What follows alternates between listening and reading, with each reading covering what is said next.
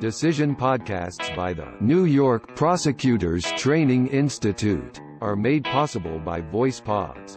Convert your text to voice at voicepods.com. Read this decision at NYPTI Law. www.nypti.org/law.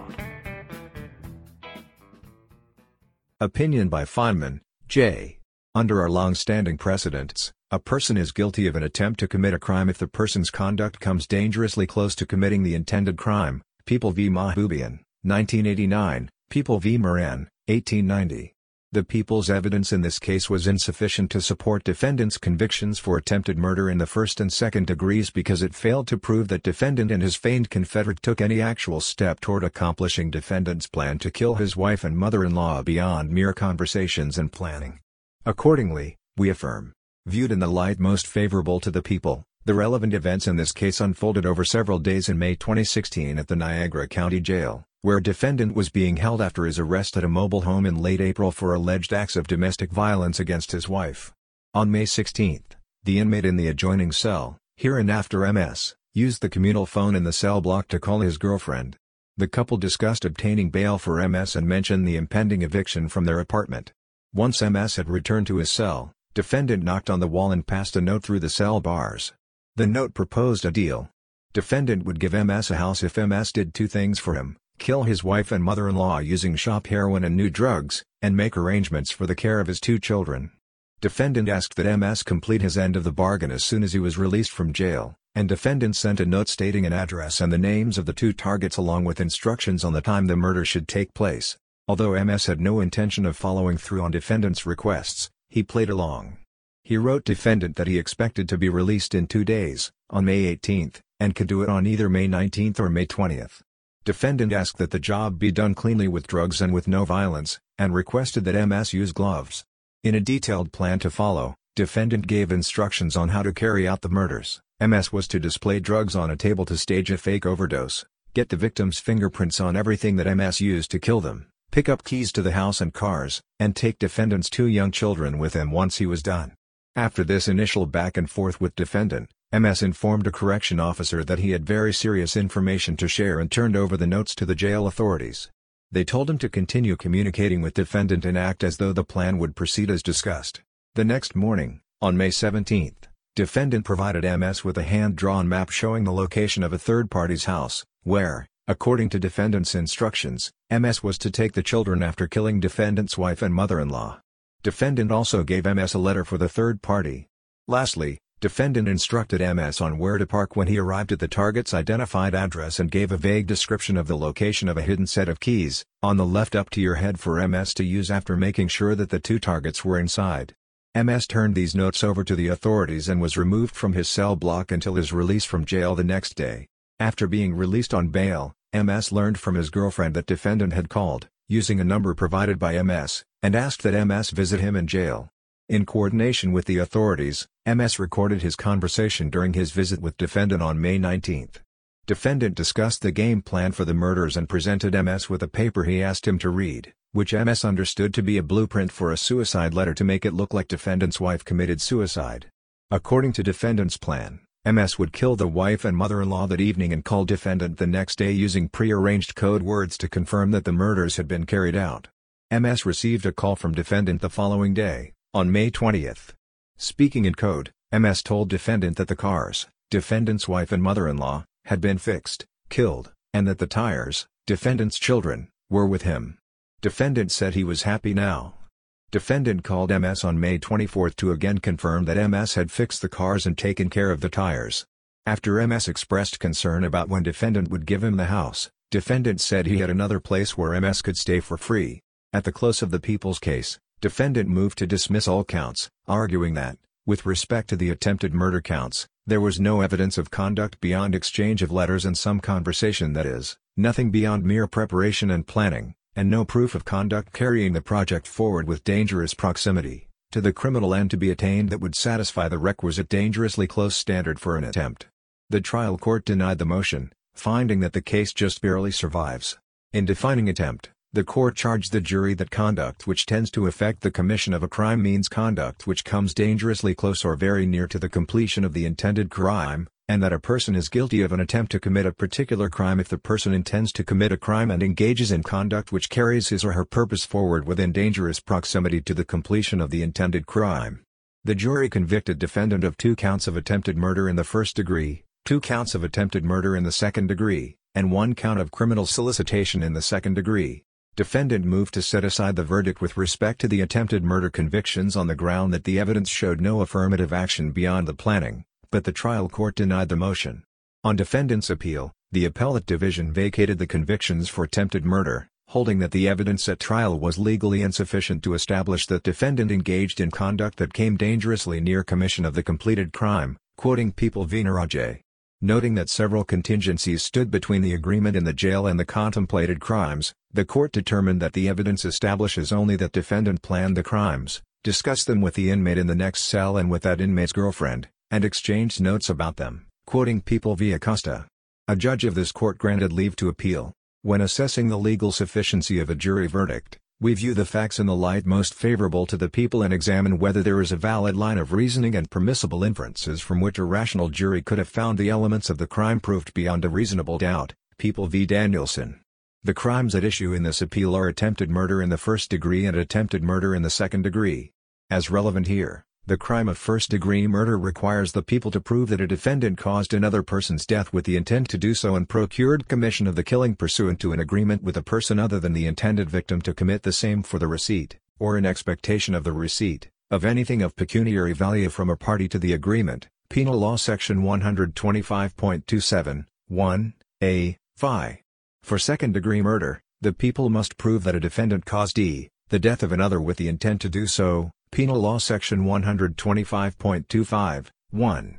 The inchoate versions of these offenses, as charged here, layer on the definition of criminal attempt set forth in Penal Law Section 110.00, which provides that a person is guilty of an attempt to commit a crime when, with intent to commit a crime, the person engages in conduct which tends to affect the commission of such crime. The mens rea element is not at issue in this case. The people's evidence overwhelmingly supports a rational jury's conclusion that defendant specifically intended to kill his wife and mother-in-law, entered into an agreement to procure the services of MS to carry out his plan, and was happy when he was told that the murders had been carried out. Instead, the case turns on whether, as a matter of law, the people adduced sufficient evidence of conduct to satisfy the actus reus requirement for attempted murder. It is well established that the law does not punish evil thoughts, nor does it generally consider mere preparation sufficiently dangerous to require legal intervention by imposing attempt liability. People v. Bracey. Rejecting the more lenient substantial step test and adhering to the close proximity test, Mahboubian, our court has repeatedly reaffirmed that, to constitute an attempt, the defendant's conduct must have passed the stage of mere intent or mere preparation to commit a crime. Naraje. See also People v. Rizzo. Although the act need not be the final one towards the completion of the offense, Bracey, quoting People v. Sullivan, it must be so near to its accomplishment that in all reasonable probability the crime itself would have been committed, but for timely interference. Rizzo, the act or acts must come or advance very near to the accomplishment of the intended crime. Stated differently, the acts must come dangerously near commission of the completed crime. Naraje, see People v. Werblow. Acts in furtherance of a criminal project do not reach the stage of an attempt, unless they carry the project forward within dangerous proximity to the criminal end to be attained. As we have previously explained, the boundary where preparation ripens into punishable conduct depends greatly on the facts of the particular case and differs with different crimes. Mahboubian.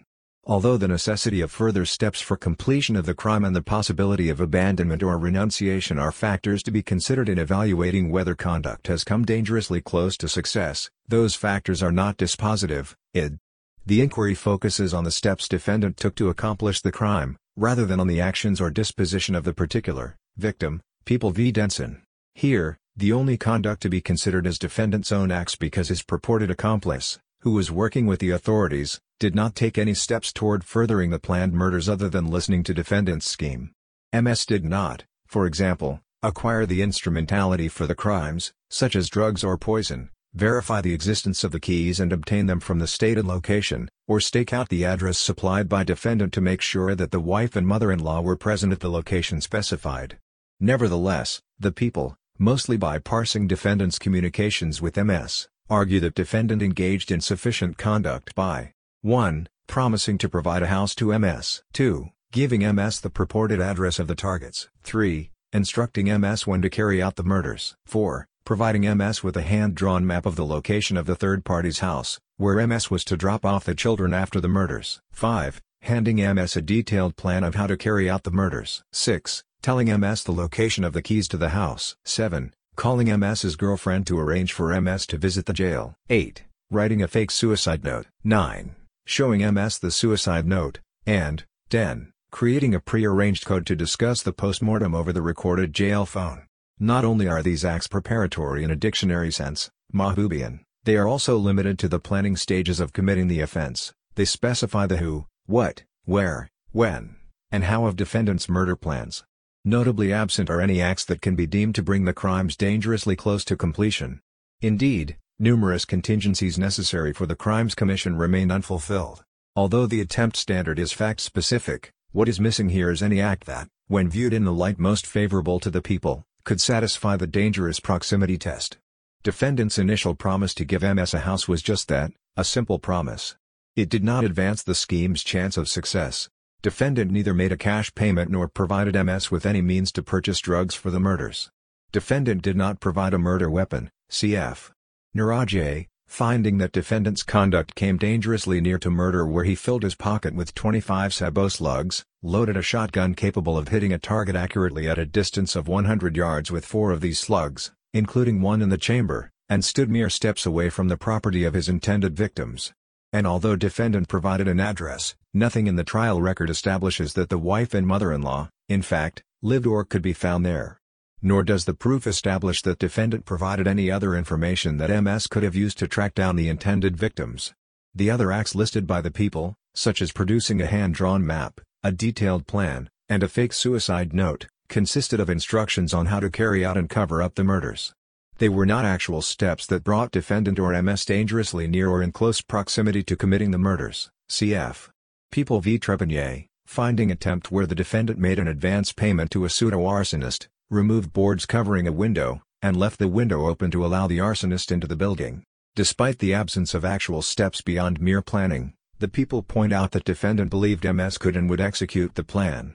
They cite Penal Law Section 110.10 and reason that, as long as defendant believed that MS somehow had the ability to procure and use the drugs to fake the suicide of the wife and murder the mother-in-law and that the targets would be present at the stated address, it is no defense that commission of the completed crimes was not possible as the attendant circumstances were not as defendant believed them to be.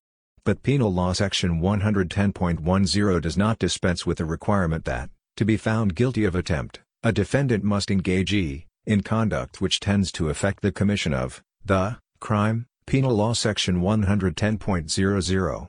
The people still had to prove that the conduct in which defendant or his agent engaged otherwise constitutes an attempt to commit murder. Penal Law Section 110.10. In other words, that defendant or his agent engaged in conduct that came dangerously near or in close proximity to committing the murders. See Mahboubian. The people failed to do so here. By equating defendant's agreement and planning with MS with the acts necessary to support the attempted murder convictions, the dissent effectively dilutes the level and nature of the proof required for an attempt to commit a crime. In a conspiracy prosecution, the people must prove the commission of an overt act in furtherance of the conspiracy, Penal Law Section 105.20, which provides corroboration of the existence of the agreement and shows that the agreement has reached a point where it poses a sufficient threat to society to impose sanctions, People v. McGee. However, the acts required to establish attempt culpability are qualitatively different from the overt acts needed for a conspiracy to commit a murder. They are acts that tend to affect the substantive crime and demonstrate the nearness or immediacy of defendant's commission of the crime. See for example Nuraj, defendant guilty of attempted murder where he was found by police outside intended victim's home with a shotgun, ammunition, and to-do list outlining the murder plot in his pocket. People v. Lugash, defendant guilty of attempted murder where he shot victim whom he believed to be alive at the time. Indeed, cases in which we ultimately concluded that the defendant's acts fell short of the dangerously near standard for an attempt conviction demonstrate how close to the commission of the substantive crime our precedents require the defendant's conduct to progress to constitute an attempt. See for example People v. Mike, defendant offered to sell drugs to undercover officers, entered officer's vehicle, and led them to a building, but officers' refusal to give defendant money or accompany him into building was insufficient to sustain attempted sale conviction, even though defendant later gave a statement indicating he intended to sell them cocaine. Rizzo, conviction for attempted robbery reversed where defendant and his confederates drove in their car looking for their robbery target, a payroll man, but could not find him.